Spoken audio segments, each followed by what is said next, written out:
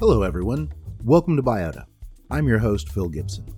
As we come to the end of what has been a challenging, at times painful, and fundamentally bizarre year, I thought I'd deviate from the Biota podcast format that I've used previously and experiment with a different kind of format that I'm calling Missing Links episodes.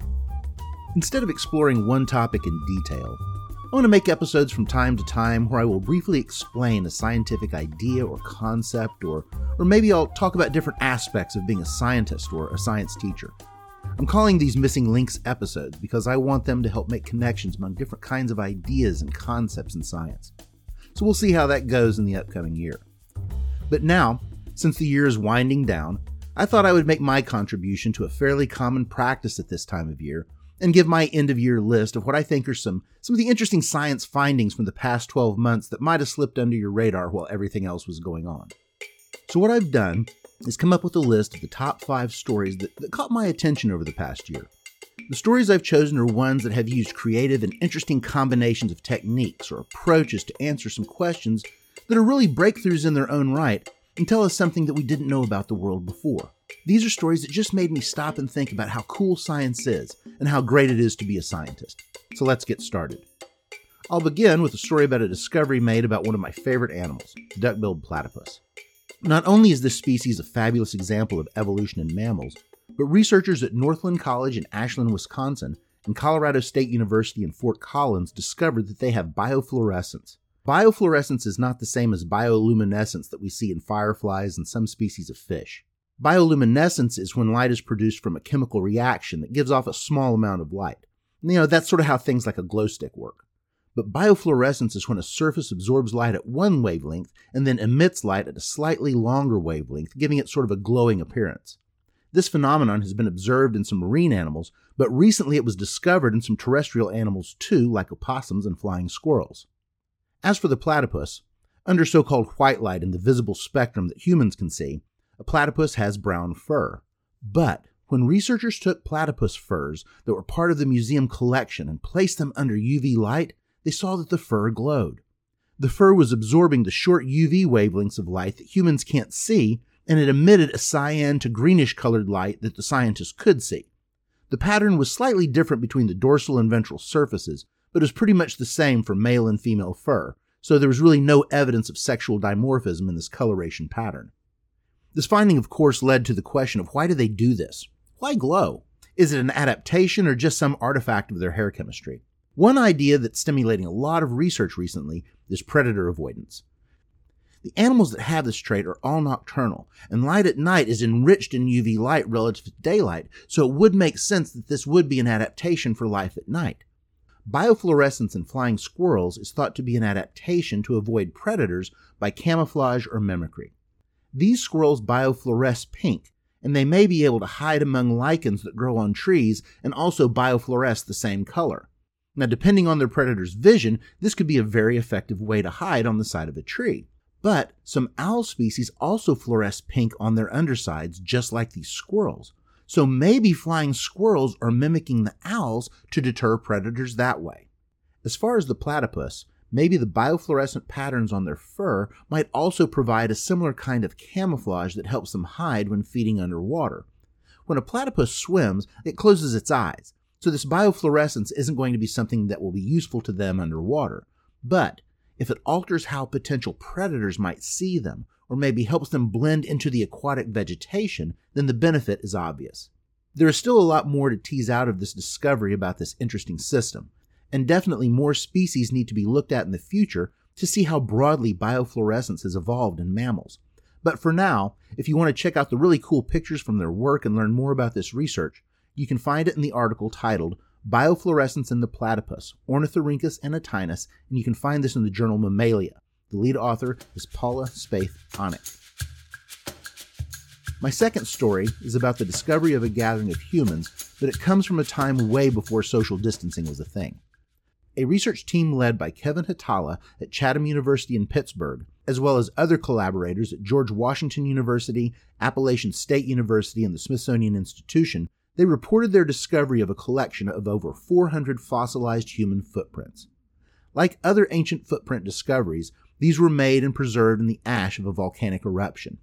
These new fossils are from the late Pleistocene, and they were excavated near Ngari Cerro in Tanzania. They're estimated to be somewhere between 5,700 and 19,000 years old. This discovery is the largest collection of fossilized footprints ever found. Looking at the features of the footprints, the researchers were able to estimate that they were made from a group of about 17 individuals. It probably contained 14 adult females, 2 adult males, and a juvenile. The footprints indicate that some were walking together with about the same speed and gait. Other footprints showed someone walking rapidly and then slowing down. We can't know for sure, but the researchers think that these data indicate some type of social interaction taking place as they walked, and this is based on how the fossil footprints match patterns we see when modern humans walk and talk together. Other fossil footprints were going in a different direction, and they clearly indicate someone moving fast and running through the area. The researchers speculate that this group might have been out foraging when they made these prints. To learn more about this research, you can read the paper Snapshots of Human Anatomy, Locomotion, and Behavior from Late Pleistocene Footprints at Ngari Cerro, Tanzania. You can find this in Scientific Reports of the journal Nature. My next choice also has to do with fossils, but it's particularly interesting to me because it has a link between two of my favorite scientific topics, plant anatomy and forensics. From the field of dietary paleoecology comes a discovery by a group of Canadian researchers at the Royal Tyrrell Museum of Paleontology in Alberta, Brandon University in Manitoba, and the University of Saskatchewan in Saskatchewan. This research team found and analyzed the fossilized last meal from the stomach of a fossilized armored dinosaur in the genus Borealopelta. It's a kind of nodosaur. Nodosaurs are short-legged dinosaurs that walk on all fours and have heavily armored plates on their back and head.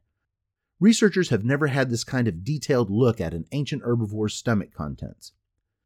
They found that the stomach was well preserved and its contents were 88% leaf material, most of it ferns and early cycads that were easily identified by their cellular and anatomical features, things like sporangia and their vascular tissue. They also found woody material and charcoal, indicating that just like herbivores now, this paleo-herbivore was feeding on the young tender shoots and leaves that were sprouting in an area that had probably recently burned and was undergoing succession. To me, it's fascinating to think about how this dinosaur, just doing its thing millions of years ago, would die, but eventually it would make this incredible contribution to science and give us a glimpse into the past. It would fill in, a missing part of one moment and one day in the vast history of Earth. You can read the paper titled Dietary Paleoecology of an Early Cretaceous Armored Dinosaur, Ornithischia nodosauridae, based on analysis of stomach contents, and it is published in the journal Royal Society Open Science. The lead author is Caleb Brown.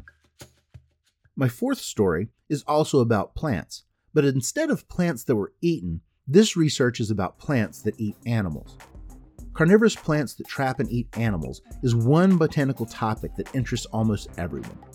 Researchers in this past year shared the work they did to discover the genes that allowed these plants to change their position in the food chain and be both producers and predators.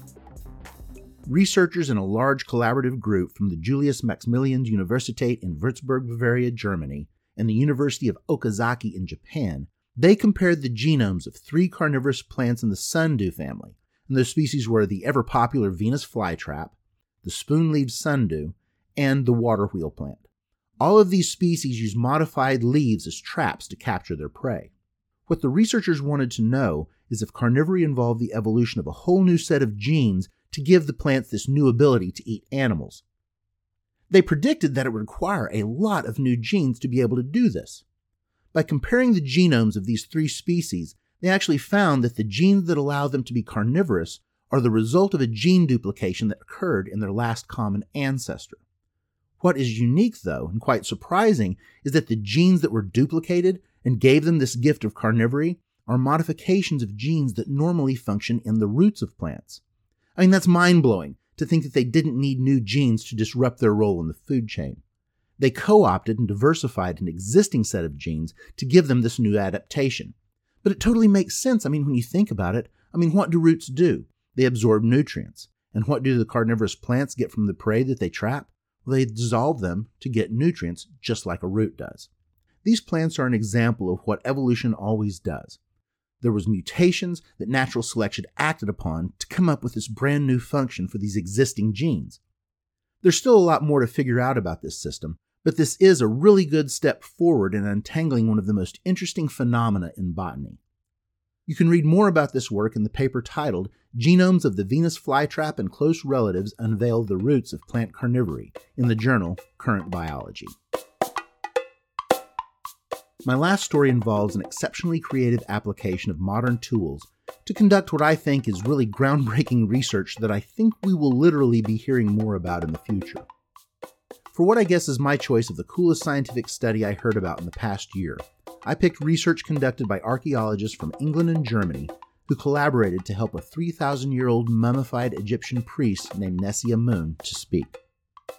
The Egyptian priest Nesyamun was a scribe and priest at the temple of Karnak in the ancient city of Thebes around 1099 to 1069 BCE. Part of his job at the temple would have involved speaking, chanting, and singing as part of different rituals. After he died, he was mummified in an elaborate ceremony.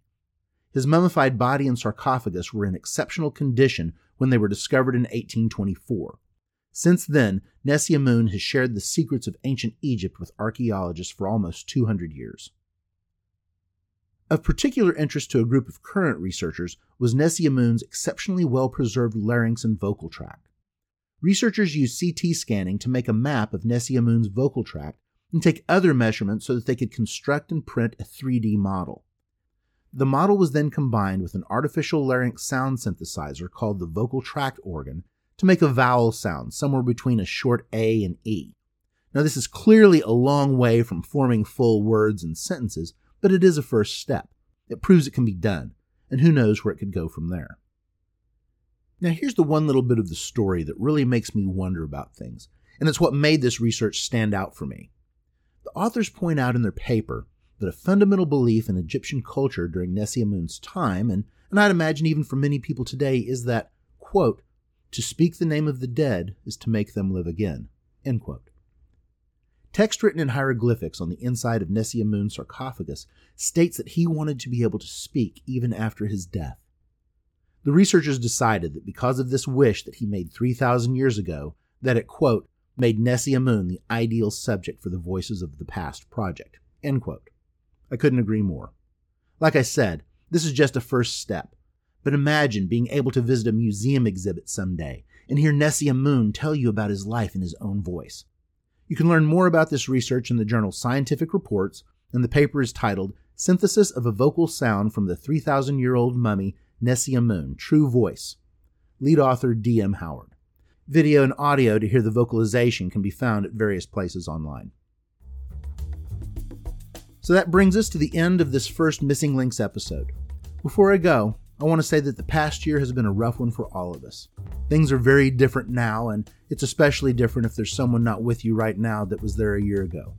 But I firmly believe what Nesyamun believed, that if we continue to remember and say their names, they will always be with us. With that, I want to wish you all the best in the upcoming year. I hope that you will join Biota in Season 2 as we try some new things in our quest to bring you interesting stories about science. So once again, thanks for listening, have a great day, and take very good care of your genetic material. All opinions expressed here are those of the author alone. Biota is a production of Under the Juniper Studios.